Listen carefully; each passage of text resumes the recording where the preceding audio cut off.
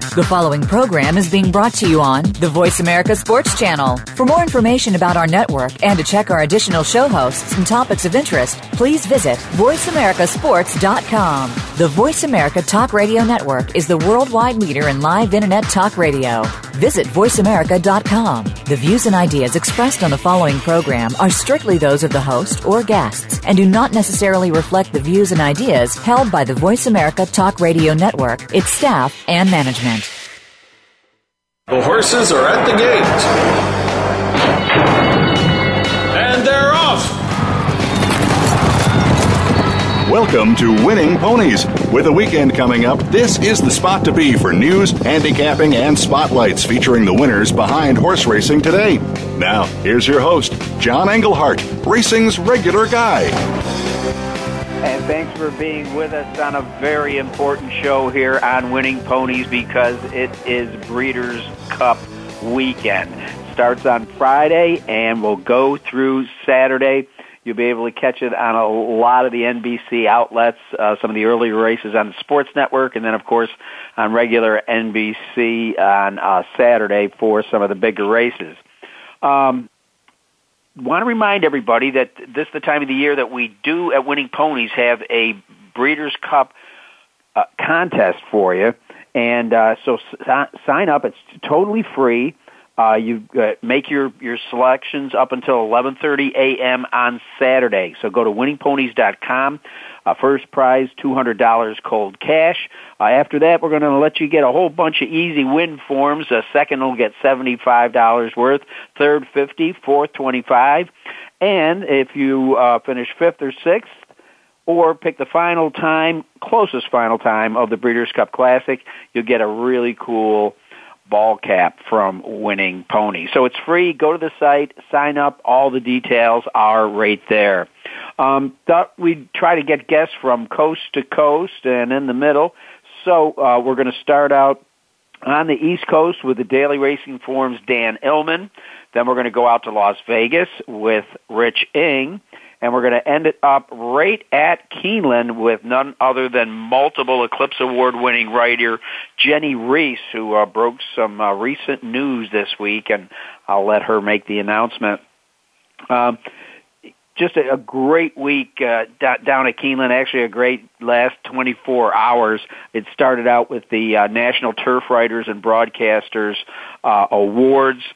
The main award getter was American Pharoah and his team, and the whole team was there, including Bob Baffert and his son and wife, and both of the Zayats were there. Mr. Barnes, who's probably closest to American Pharoah, and it was just really a heartfelt presentation from all of them. They all got a chance to say something, but Mr. Zayat at the end, unbeknownst to anyone, announced that he was going to award a $100,000 award to the NTWAB that they could give out probably in breaks of $20,000 each to up-and-coming writers. And he thanked all the writers and all the people that helped get behind American Pharoah and help bring the eyes of the nation back on the sport, which obviously we've seen all year long. With the ratings have just been absolutely through the roof. So that was just a marvelous part of the evening. Now, they were the last ones to get the awards. Before that, Kathy Shank, who for 30 years has won the Keeneland Library, got hers. Tom Hammond won the Jim McKay Award for saluting excellence in broadcasting. Tim Layton, of course, from Sports Illustrated, kind of talked about his roots from Schenectady and Albany, New York, and he got the Career Excellence in Turf Racing. And very close to my heart, it was the inaugural Bill Mooney Award for displaying courage in the face of tremendous adversity, and Bill was just marvelous. As you know, we have talked with Bill, and he has incurable cancer. You wouldn't know it. He looks pretty good, but the doctors aren't giving him too much time, and he's done nothing but be positive and stay in touch with his friends and encourage other people. So hats off to a very close personal friend, Bill Mooney, for the inaugural Bill Mooney Award. Then there was a surprise at the end. Alicia Wentz-Hughes, who was helping to host it, came up with Claire Novak and Nicole Russo, and from out of the audience, they called up none other than Jennie Rees, who's going to be on the show this evening, and they gave Jennie a new award because Jennie is kind of reinventing herself, and she did announce last week that she is going to be leaving the Courier-Journal, leaving only one full-time turf writer in North America, and that was or will be now Alicia Wentz-Hughes. So we're going to talk to Jennie about her retirement, and we're going to talk to her about the Breeders' Cup and her coverage of it over the years. Now, latest breaking news, if you haven't heard it already, if you've been away from your computer, is that Beholder will not face American Pharoah or any other contestants in the Breeders' Cup Classic. She had a routine gallop, and following that, they found some blood in her trachea and a bit of lung irritation. So she's been checked and rechecked ever since she got there. You know, she spiked a little fever.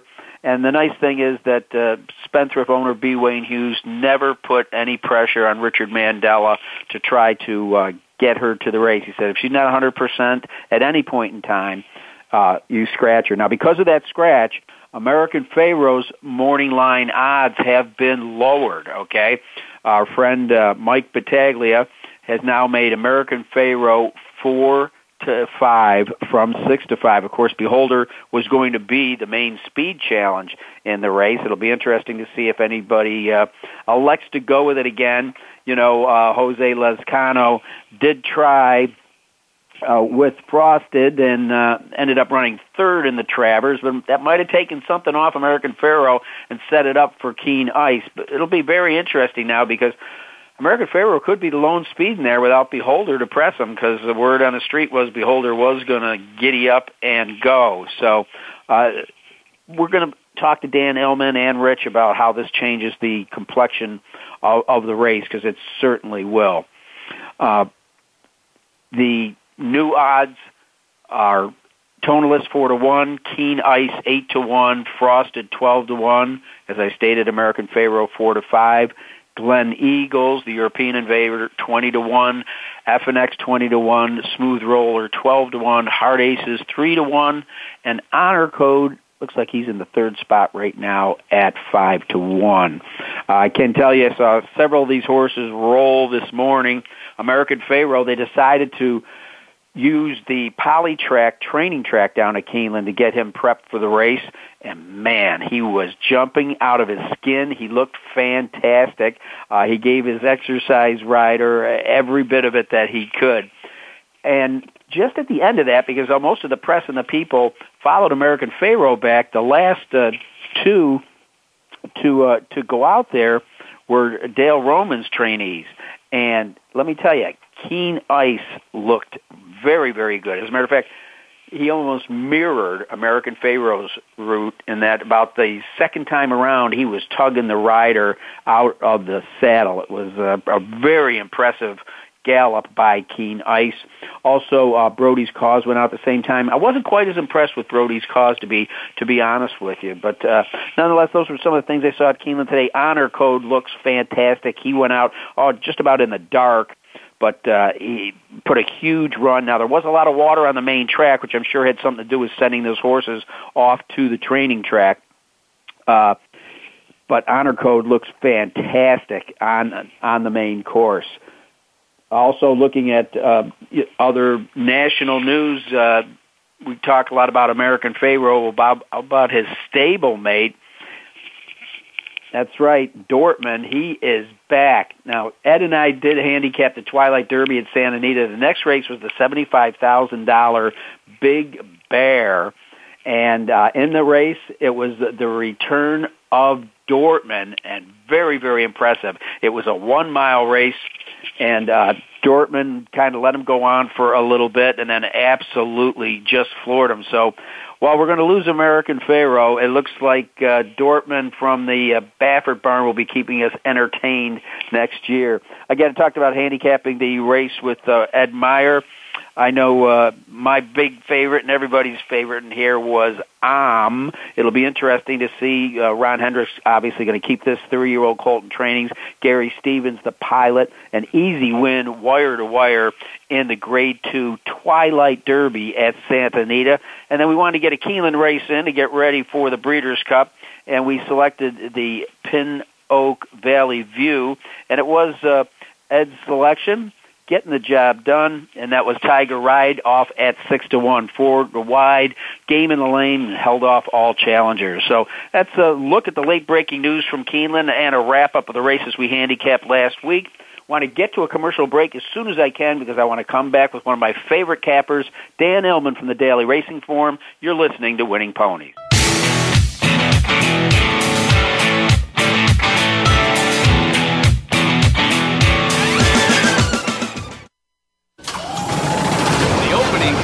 Is a beauty. There's a fly ball deep right field. Back goes O'Neal. He's at the shot. Got it with 2.8 seconds left. To left. I don't care where they put him. This one is out of here. From high school to the pros, we cover everything. Let your voice be heard. Voice America Sports. And they're off. What? Can't make it to the track? You can still get all the action with winningponies.com, the home of the easy win form, the most accurate predictions on thoroughbreds, quarters, and Arabian horses at most American and Canadian tracks. Whether it be the Triple Crown, Breeders' Cup, Travers, Haskell, or your daily races, don't worry, let winningponies.com make some money for you. Your internet flagship station for sports. Voice America Sports.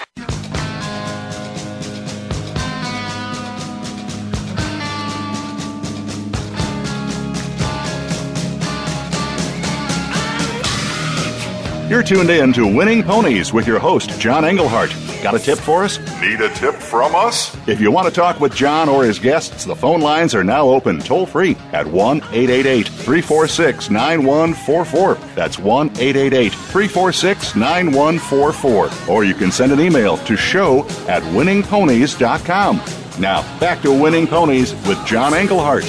All right, and with me, one of my favorite regular guests, Dan Illman from the Daily Racing Forum. I just told him I was with several of his contemporaries last night at the National Turf Writers and Broadcasters Awards Banquet. Jay Hovde, Jay Privman, Mark Simon, Marketing Director Mandy Minger. The whole crew was there. We missed you, but somebody's got to anchor DRF Live in New York, Dan. Well, it's great that you got to see everybody down at Keeneland. I wish I was down there, but the second best place in the world to be for me will be DRF Live. Mike Beer and I will be hosting beginning tomorrow, 2 p.m. Eastern, and then Saturday we'll be on 10:30 a.m., and we'll take you all the way through the Classic. So, of course, it's the most exciting time of the year, save for the first Saturday in May for the Kentucky Derby. But this Breeders' Cup, John, I tell you, there are some wonderful, wonderful betting races. And the great thing, and for our audience to pay attention to this, is because there are so many great races and the eyes of the nation and the pockets of the nation are going to be involved, this is where you can really make some nice bets and get value. You're not betting 6-horse fields at a small track with a small pool. The nation's money is in there, and this is really where you search out some value. And I'm going to tap on you for that because you just penned a column called Some Breeders' Cup Price Plays. We'll get to that, but right now the big headlines are they're doing the right thing with Beholder. They're scratching her from the race, but as a matter of fact, I was listening to you and Mike the other day saying pretty much how the race was going to set up, and it was going to be American Pharoah getting the clean break from mid-pack, and despite Beholder's outside position, she'd probably go right after him. Yeah, American Pharoah really doesn't need much of an edge, but with Beholder out, his pace advantage, which was sizable with Beholder even in the race, it becomes even more sizable. And when you have the best horse and he has the best pace situation, that horse most likely wins. And American Pharoah is way the horse to beat. We know that. He is the best pace situation. You have to use a horse like American Pharoah. You can't let the Triple Crown winner knock you out of any sort of multiple race bets. If you're thinking about trying to upset him, I think Tonalist is coming into this race very well. I understand anyone who is afraid that Tonalist is not going to get the pace he needs. I am just hoping that from this inside post, John Velasquez will have him a bit closer to the pace.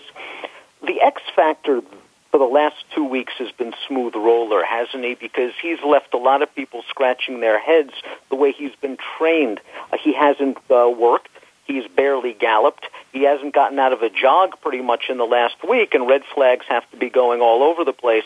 But anyone that saw him win the Awesome again realizes that this is a horse with some talent, untapped potential, and while the American Pharoahs and Frosteds and Keen Ices and Tonalists and Honor Codes have been through all of the wars this year, this is a relatively fresh horse. You could fool around with him in the exotics, but with Beholder out of the race, American Pharoah's pace advantage is even greater.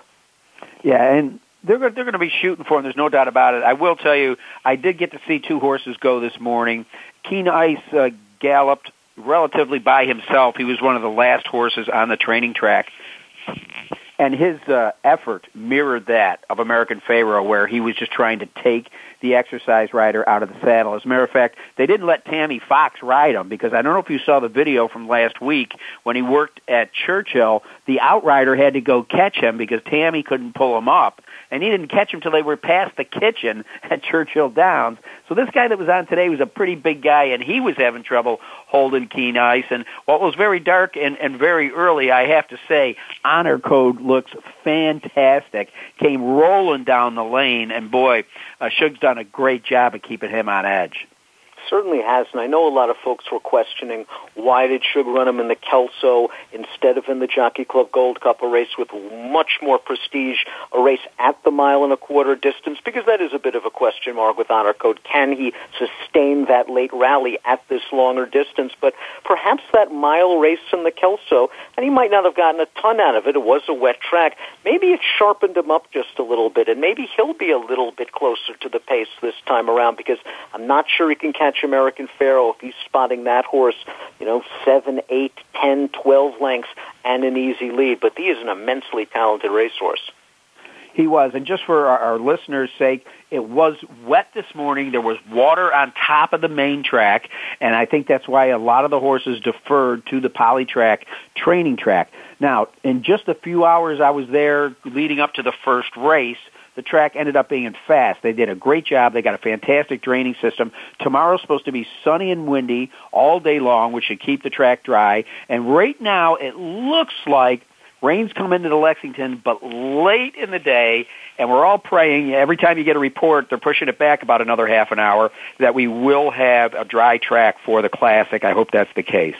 Yeah, I'm hoping it's fast. And as the weather, as you mentioned, the weather seems fairly promising. As for the turf course, I think it'll be good. I'm not sure if it'll be really soft or yielding. Obviously, we've had a ton of rain at Keeneland over the last 5-6 days or so, but there's been some nice breezy, cool conditions. I think we'll have a good turf course, and hopefully fair for all of the horses, Europeans and North Americans alike. Well, from everything I saw, from looking out, I've been watching, they were out there kind of replacing divots, and they canceled workouts on it until just a couple days ago, where they just let horses breeze very much towards the middle to the outside of the track. So as most people know, that does give a little bit of edge to the Euros, and I'll tell you what, they haven't dodged some of these big grass races. I don't know if some of those are on your Breeders' Cup price plays, but Dan, if you'd share a few of those with us, I'll turn my Bible to that page and see what you're talking about. Well, let's start things off with tomorrow's Distaff. It's a wonderful race. It's a shame, of course, that the reigning champion Untappable is out. Todd Fletcher holds a very strong hand, I would say, as 3 runners. Got lucky. Who just won the Spinster at Keeneland, has the race over the track. The very classy Stop Charging Maria. I prefer the most lightly raced of the trio, and that is Curalina. Carolina's a 3-year-old filly, and she showed in the Acorn that she has a ton of ability, because if you remember that one-turn race on the Belmont undercard, she was smashed coming out of the gate, rushed up to press 5 wide, was all in with about 2.5 furlongs to go, and she gutted that race out. And they stretched around for the Coaching Club American Oaks at Saratoga, and she really dug down deep to go after I'm a Chatterbox. After that one was able to get to a fairly easy lead. She really showed a lot of heart and determination, and she was eventually placed first via disqualification in that spot. I think those 2 races took a toll on her, because she did take a backward step in the Alabama race that didn't have a lot of pace, and she just seemed dull. Her last race, to me, when she chased Wedding Toast, the probable favorite for the distaff, to me that race just looked like a perfect prep. Wedding Toast got loose over a speed-friendly track.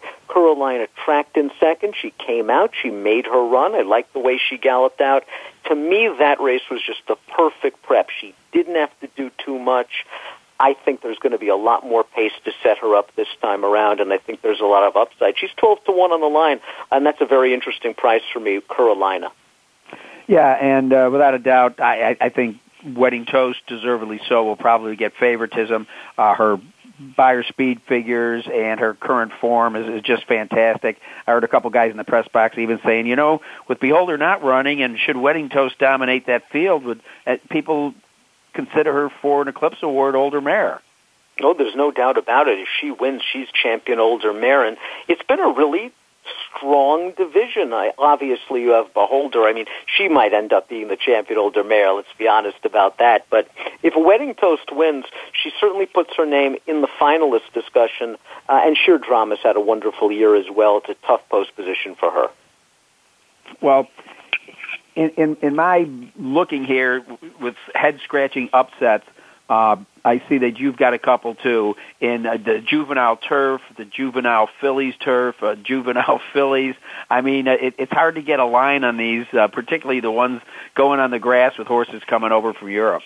Oh, certainly. And in the column, I mentioned that these are price plays that you can fool around with. These are spread races, the juvenile turf and the juvenile fillies turf. You can easily go 3 or 4 deep. And in these multiple race wagers where you're going to get big pools and gigantic payouts, it probably pays to take the old Steve Chris tactic. It's not really a pick X, whether it's a pick 3, pick 4, pick 5, pick 6. It's more along the lines of an avoid one loser. Use as many horses as you can that are logical, have 1 or 2 strong opinions in the sequence, and build around those kind of horses. But a horse like Carolina, I would use her. I would certainly use Wedding Toast in the distaff, and I would lean fairly heavily on those 2. You mentioned the juvenile fillies, and we've got a wonderful East-West matchup, don't we, with Rachel's Valentina, undefeated, beautiful pedigree. Songbird from the West Coast, undefeated, beautiful pedigree.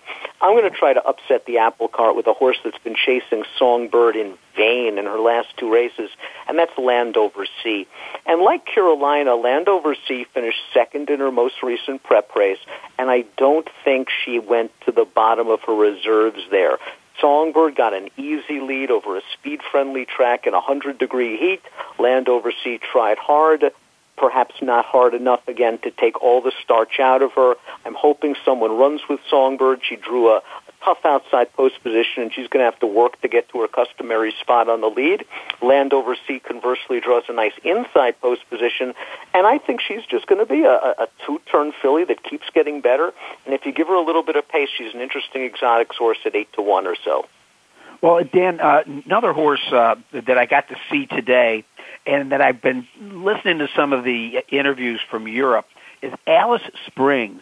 It seems as that a lot of the guys that make book over in Europe think that this is one to watch.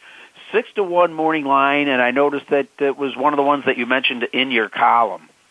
She's a very professional filly. I'm not sure she's the most brilliant 2-year-old filly we've ever seen, but she's extremely professional, and she has good tactical speed.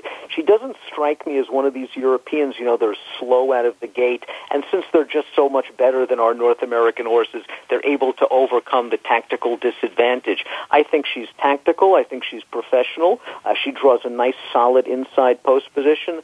She'll be in the thick of things turning for home. We'll see how good she is, but she got got a confidence boost last time out. She'd been knocking heads with some really good Group 1 caliber fillies over there in Europe, and last time out they dropped her into a very rich handicap allowance race. It was about a $300,000 purse, and she won as a 2-5 favorite, and like a 2-5 favorite should. I'm hoping that race got her confidence up, and it's obviously a tough race because you've got 2-year-old fillies. They're vastly improving all the time. I think Alice Springs is with the post position and her form and her connections, she could very well be the most likely winner of that race.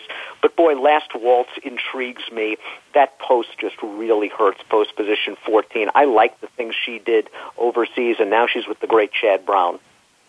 Yes, I made a note on several horses. Of course, my notebook's so packed, I don't have them all in front of you. That a couple of horses that, if they had not drawn the outside post, I'd probably be a lot more confident in them. Now, with what we've said about some of the upsetters, who can we try to save some money with? I mean, is Golden Horn that much of a great horse that we single that horse in the Breeders' Cup Turf?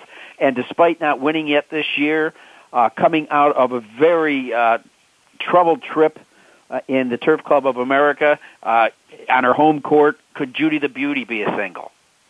I don't know if Judy the Beauty can be a single. I think you have to use her because she's such a solid horse, and she's going to get a great pace setup, stalking a fast pace. But this year, it's been a stop-and-start campaign, it seems. She just hasn't shown the same pop that she did in 2014. I would much rather use a horse like Wayville Avenue, another Chad Brown-trained horse that seems to be coming into form at the right time and rallied against La Verdad last time out when that one just shook loose on the lead. She had no chance. A much better pace situation for Wayville Avenue. I think you have to use her in cavorting in that race. As for Golden Horn, he's probably the most likely single on the card, and I know some of the Europeans are a bit worried about softish ground and the inside post position, but on paper he is just way the best horse in the race by a large margin, and I think most people are going to think that way. If you're using the ticket maker application, Golden Horn is your A. If you wanted to use 1C as a backup because this is horse racing and there's no such thing as a sure thing, I wouldn't blame anyone there. But I think a lot of folks are going to be singling American Pharoah, they're going to be singling Golden Horn, and they might want to spread in some of these other races.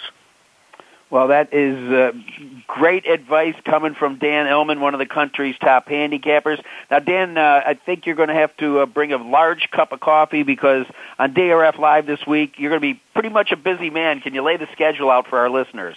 Again, we'll be starting 2 o'clock for the first stakes race on the Keeneland card tomorrow. Before, of course, the Breeders' Cup races, there are a couple of preliminary stakes. Mike Beer and I will be in the studio, and throughout the day we'll be joined by all of our great handicappers and reporters out in the field, Mike Watchmaker, Marty McGee, Byron King, Marcus Hirsch, Matt Bernier, who's participating in the Breeders' Cup Betting Challenge, will be there to give us some updates. So we'll have, up-to-the-minute coverage, live on-the-scene reporting, and we'll be doing that from 2 p.m. Eastern tomorrow through the Breeders' Cup distaff, and then Saturday we will begin bright and early, 10:30 a.m., get ready for the entire Keeneland card all the way through the Classic, and again, we'll have all of our folks on scene giving us live updates and reports throughout the day.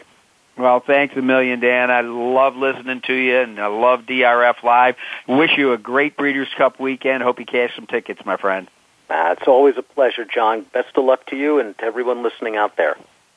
All right, we've been talking with Dan Illman from the Daily Racing Form. We're going to take a quick break and back with one of my favorite people in the world, Jennie Rees, who's going to tell us about reinvention. You're listening to Winning Ponies.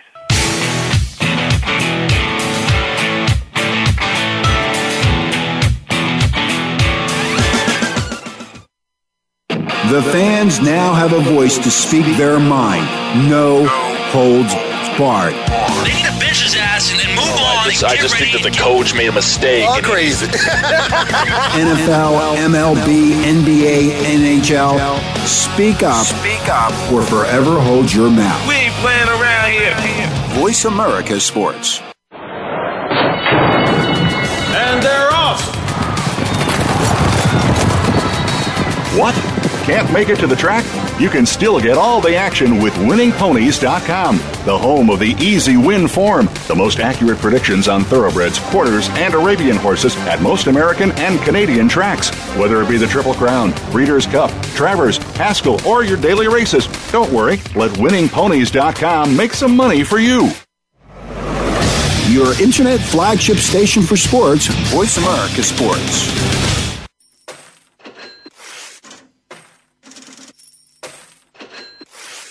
You're tuned in to Winning Ponies with your host, John Englehart. Got a tip for us? Need a tip from us? If you want to talk with John or his guests, the phone lines are now open toll-free at 1-888-346-9144. That's 1-888-346-9144. Or you can send an email to show@winningponies.com. Now, back to Winning Ponies with John Englehart. All right, and back with me, one of my favorite people, not only in racing, but in the world, and that's Jennie Rees. And, well, I told you a little bit about seeing Jennie last night. The last time you saw Jennie, she had a microphone held up to the voice of Bob Baffert and Ahmet Zayat back at the barn this morning, working as hard as she can. Some people pull up in the final furlong, but Jennie, you're finishing with a flurry.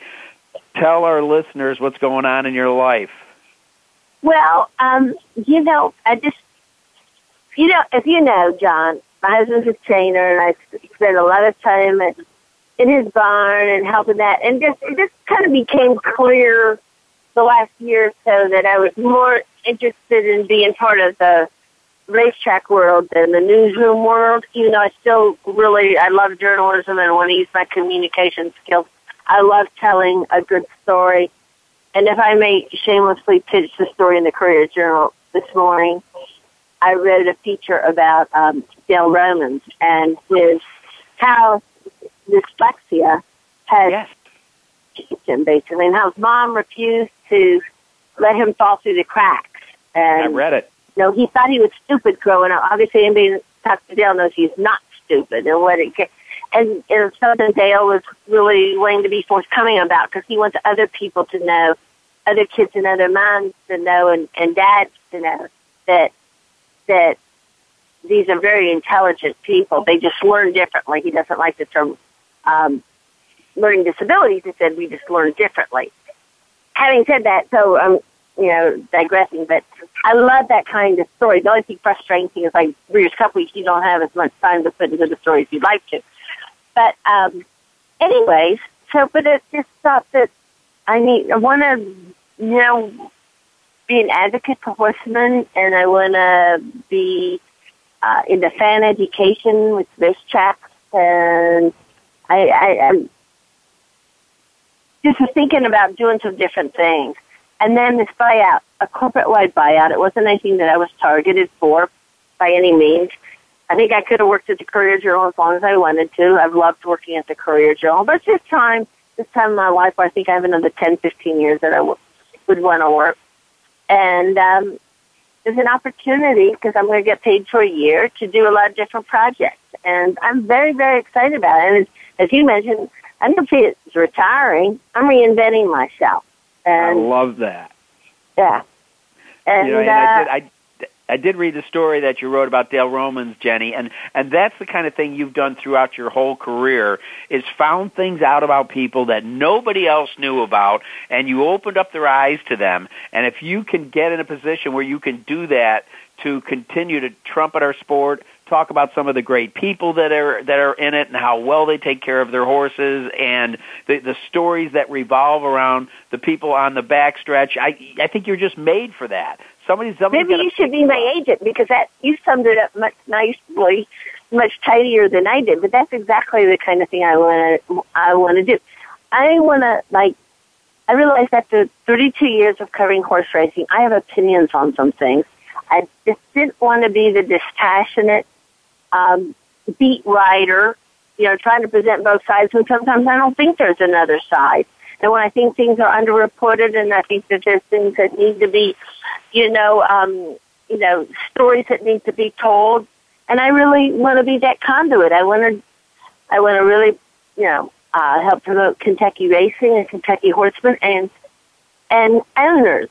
I think there's a lot of owners that are out there that have interesting stories that there's just not this conduit for that to get out. And I would love to. And now, mind you, I got to figure this all out. I got a year to figure out how I'm going to get paid to do this. But I think that this first year I'm going to work for a lot of different ventures, which is very exciting. I get to some tracks. And, you know, I think some horsemen's organizations. And I'm extremely excited about it. Well, I don't often see you, knocked over, but I did last night when at the Turf Riders Awards banquet, along with Tom Hammond, Tim Layton, Kathy Shank, and our good friend Bill Mooney, that from out of the blue, Alicia Wintz-Hughes, Claire Novak, and Nicole Russo step up on stage and call you out. They're there with your Bud Light in your hand, and they made you get up on stage. How shocked were you? Because you truly looked it. I got to tell you, Mike Kane, our buddy Mike Kane, he handed me that Bud Light on the way up there. But anybody that knows me knows I'm a Bud Light drinker, right? You know me. You always stock it up when I'm there. Except when Miller was sponsoring the Cradle Thing. But anyways, it was over, and we just honored Team American Pharoah, and that was expected to be the end of the dinner, and I was flummoxed. Had no idea. They announced that there's going to be a $2,000 scholarship at my alma mater IU for a sports writer that preferably is interested in, turf riding. And I was blown away. And what really struck me, John, is these three women, Alicia, Claire Novak from the Blood Horse, and Nicole Russo from the Daily Racing Form, that, their heart felt that they got up there and they orchestrated this and talked about how they felt that, how I had helped them. And there went my mascara. I can tell you right there. It was pretty amazing. And then off the blue, I had to say something like, hum. But it was really cool because, a lot of things fell into place. And one was the Triple Crown. I finally covered the Triple Crown in deciding, my career decision. And, that's the point of Robin said, who knew what it was going to look like in the digital era having a Triple Crown winner? Said it's the right horse, the right people that won it. And they really, it's just been an extraordinary year.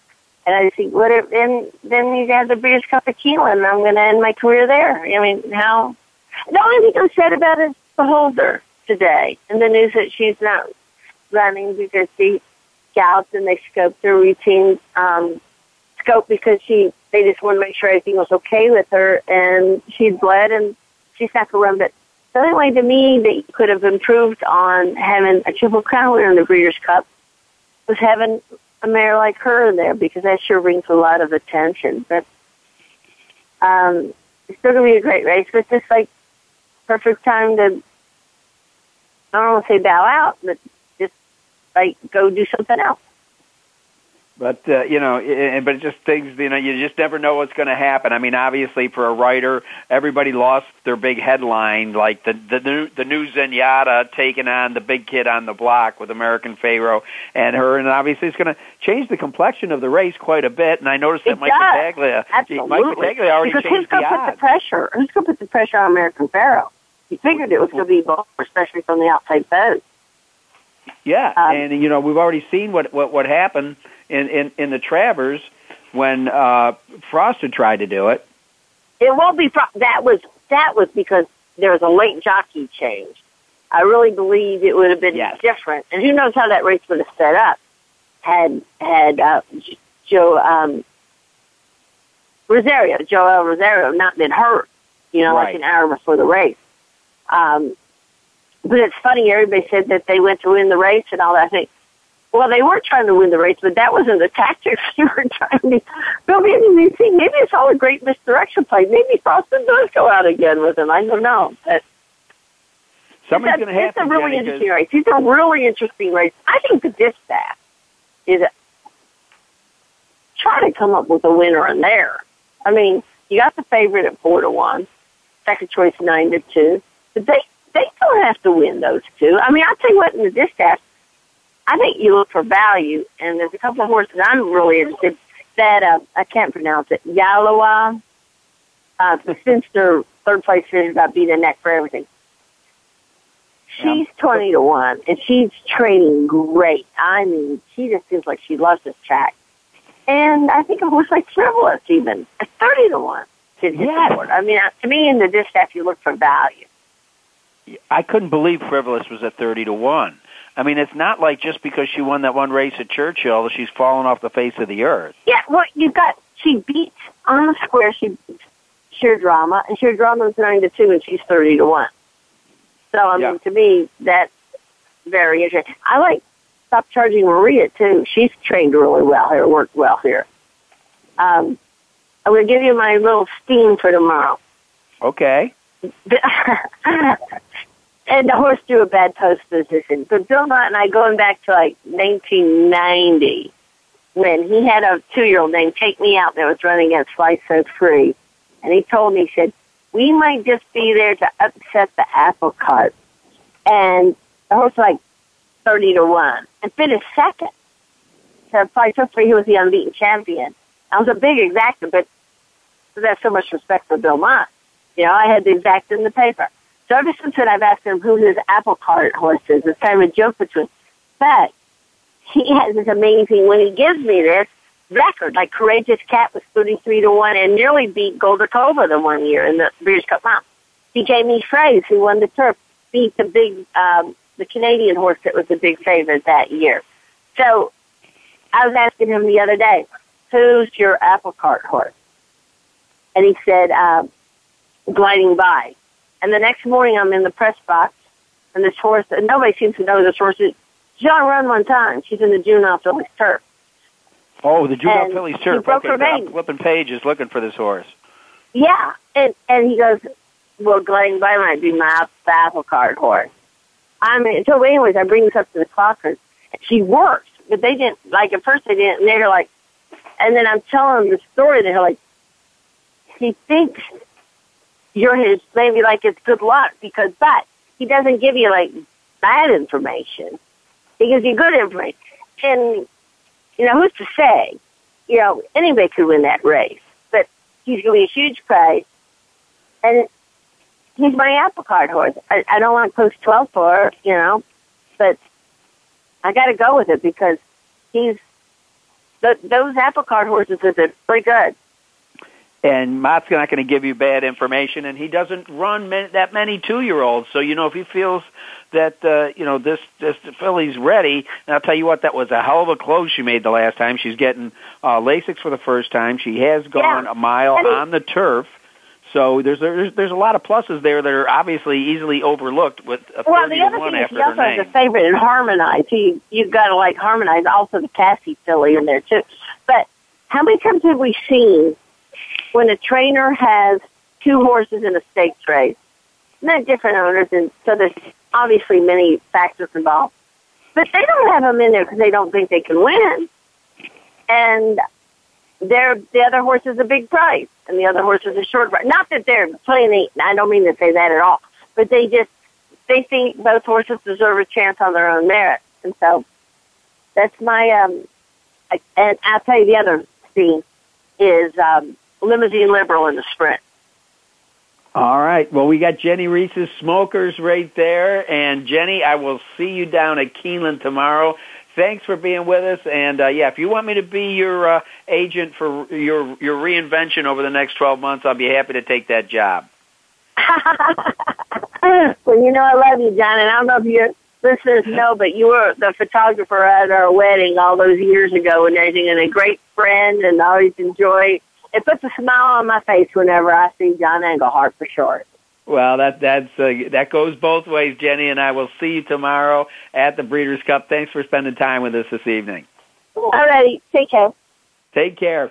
All right. Another person that puts a smile on my face is Rich Eng. He's out in Las Vegas.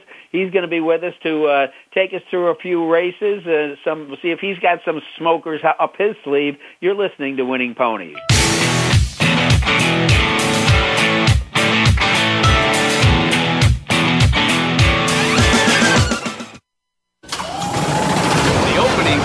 Is a beauty. There's a fly ball deep right field. Back goes O'Neal. He's out Tough shot, got it with 2.8 seconds left to left. I don't care where they put him. This one is out of here. From high school to the pros, we cover everything. Let your voice be heard. Voice America Sports. And they're off. What? Can't make it to the track? You can still get all the action with winningponies.com, the home of the easy win form, the most accurate predictions on thoroughbreds, quarters, and Arabian horses at most American and Canadian tracks. Whether it be the Triple Crown, Breeders' Cup, Travers, Haskell, or your daily races, don't worry, let winningponies.com make some money for you. Your internet flagship station for sports. Voice America Sports. You're tuned in to Winning Ponies with your host, John Englehart. Got a tip for us? Need a tip from us? If you want to talk with John or his guests, the phone lines are now open toll-free at 1-888-346-9144. That's 1-888-346-9144. Or you can send an email to show@winningponies.com. Now, back to Winning Ponies with John Englehart.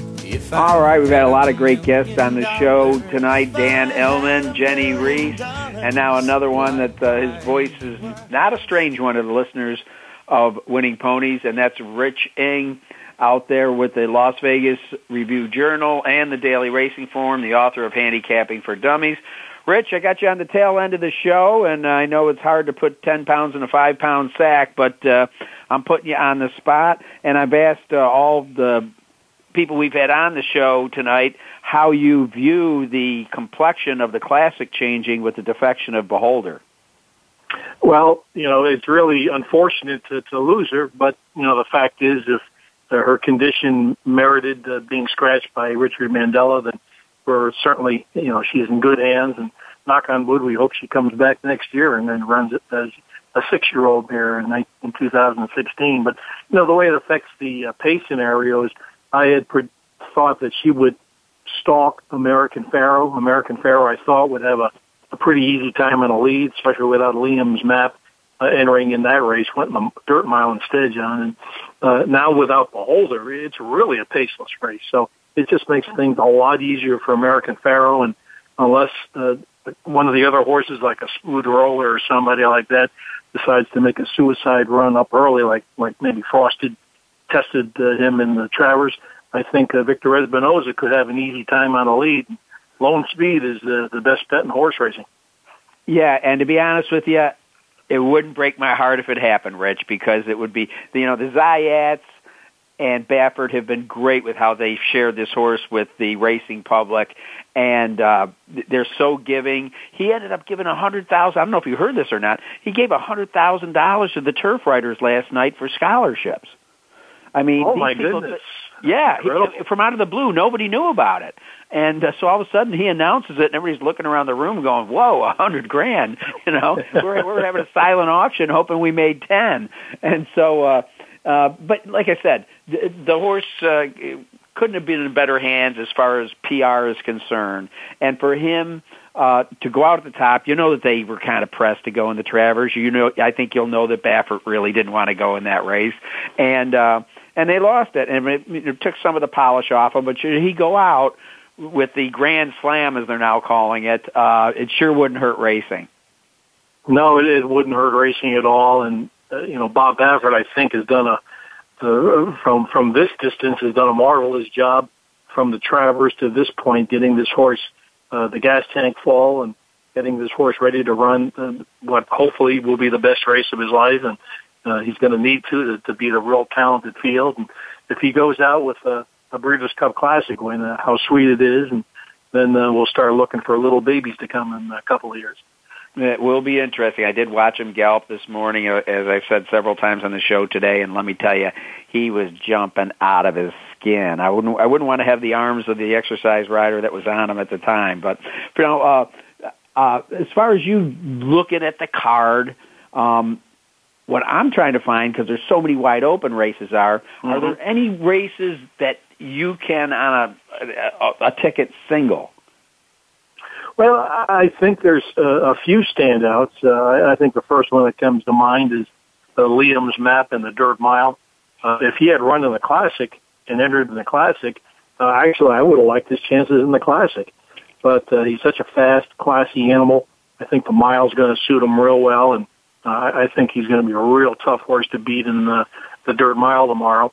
And a filly that I've seen run all the races in Southern California is the 2-year-old juvenile filly Songbird, 7:05 in the morning line, but she has been just phenomenal. In fact, I really believe if she ran in the juvenile, she would have a heck of a chance, to beat the boys. She's so far advanced at this early stage of her career, but I really think she's a single in the juvenile fillies also. So there's 2 singles right there, Liam's Map and Songbird, in my point of view. How about the horse that's really being touted from across the pond, Golden Horn? John Gottson, this guy is just sensational. Well, the angle that I took for handicapping the grass races is I really think the European contingent is a cut above the American horses, and Golden Horn may be a cut above the European contingent, if the case may be, with all those Group 1 wins and just a sensational animal. And the only way I really think that he loses would be if he beats himself in some way, shape, or form. But if he shows up the way that he's been in those Group 1 races overseas, he's the best animal in the race by far. Unattractive price at 4 to 5, but if he gets the job done as a single, you just move on to the next.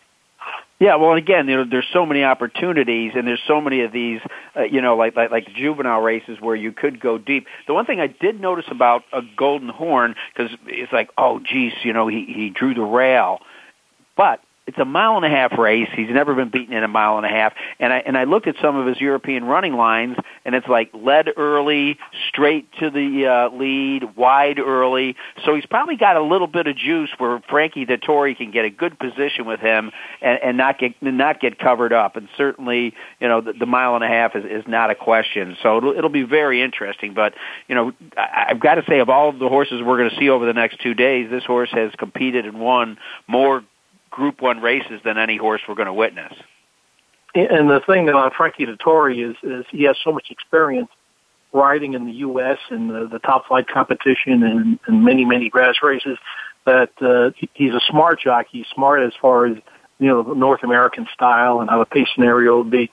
Sometimes we see some of the European jockeys who don't get over here as much basically have some trouble trying to navigate, maybe settle their horse behind other horses. In a way that's not the same as over when they race in Europe or France or England. But Frankie's got a lot of experience in U.S. racing, so I think he'll carve out a nice trip, and we'll see how he does. Any other races of interest for you, either value-wise or strength-wise? Well, in my mind, one of the most wide-open races to me is the Sprint. It's a really, really outstanding field. And, you've got a horse like Private Zone who's just as tough as Hickory and certainly deserving of the morning line favoritism. But, then we've seen the phenomenal efforts of Run Happy, track record wins and things like that. There's just an awful lot of gas on the front end. Even a horse like Masochistic, who I've seen in Southern California quite a bit, prefers and likes to run and sets a very fast pace. So, in my mind, there's a potential for, a pace meltdown in the Sprint. And with that being the case, I know I selected some closers to try to run over the top of them, but I could be wrong, but I could be right too. I went for 3 price horses actually, 1, 2, 3. I went for Wild Dude, a horse that I've seen many times get a nice trip. Hopefully, Rafael Bejarano can finally break through and win a big classic race like this. A horse that's been a sleeper in New York. He's always kind of come up short, second and third, but always running big at the end is Saludos Amigos. I went for him as my second choice, the 10 horse. And I went for another California closer, the 12 Big Mocker, at 20 to 1 is my third choice. So I'm taking a stand that the race is going to fall apart and closers are going to be just rallying from all over the place. Oh, I was really impressed with Wild Dude's last race, one that I know that you saw in the Santa Anita Sprint Championship, a Grade 1. And you look at this horse, and in the past performances lines, you got to go down about 13 races when it has not run in a graded stakes race, and mostly in Grade 2s and Grade 1s, that being a Grade 1. But normally, Wild Dude seems to be able to sit a little bit closer to the pace and then pounce. I'm not sure what happened last time, but it was 13 lengths back at the half mile. And this is in the 6 furlong race, and still gets up to win by a neck. Yeah, that was a suicide run. And you look at the second horse, Kobe's Back, who was another deep closer from Southern California. And I toyed with using Kobe's Back. I might still use him on the ticket that I put together. But his problem, Kobe's Back, is his last handful of races, he has just got off to a terrible start, spotting the field 5, 8, 10 lengths. I don't know if you can do that in the Breeders' Cup Sprint and still pass 13 other horses. Well, I'll tell you what, my tickets are going to have your long shots on it, but my heart's going to be with Run Happy. You love seeing a horse come from Turfway Park, Fairgrounds, Indiana, Ellis Park, and then move on up the ladder to Saratoga and Keeneland and be as impressive as Run Happy has been for the trainer Maria Burrell. Well, Rich, listen, I know this is going to be a busy week, and it is a busy week for you. If anybody's in Vegas or online, how can they tune in on your selections as we close into tomorrow and Saturday? Well, I have a Friday column in the Review Journal. They can get it hard copy here in Vegas or in Nevada, or get it on the Internet. Just go to www.reviewjournal.com. Go to the sports section tomorrow morning, and you'll see my thoughts on some of the races, not all of them. And also, I did a podcast for the William Hill, the William Hill Betting Company, and they can listen to that podcast at www.williamhill.us/racing. But the podcast should be up there, and I go over more races there. All right. Well, listen, Rich, thanks for spending time with us tonight. I know that we could have talked for an hour, but that's all the time I got. I appreciate it very much, and best of luck to you out there in Las Vegas. Well, you have a wonderful time at the Breeders' Cup, and this is one time I definitely would like to switch places with you and be at Keeneland the next couple of years. Well, I'll hoist one in your honor at the end of the day on Saturday. We've been talking with Rich Eng. I want to thank Dan Illman and congratulate Jennie Rees, and I hope all of you guys pull down those easy win forms. Don't forget our contest at Winning Ponies. Go to the website. All the details are there, winningponies.com. I'm John Englehart. We're going to close out the show as once again I look across the manicured turf course over the Ohio River to the hills of Kentucky and remind you that even on Breeders' Cup Day, bet with your head, not over it. Thanks for listening to Winning Ponies with John Englehart. We know the information from today's show will help you at the next post. Keep listening for more next Thursday at 8 p.m. Eastern Time, 5 p.m. Pacific on the Voice America Sports Network.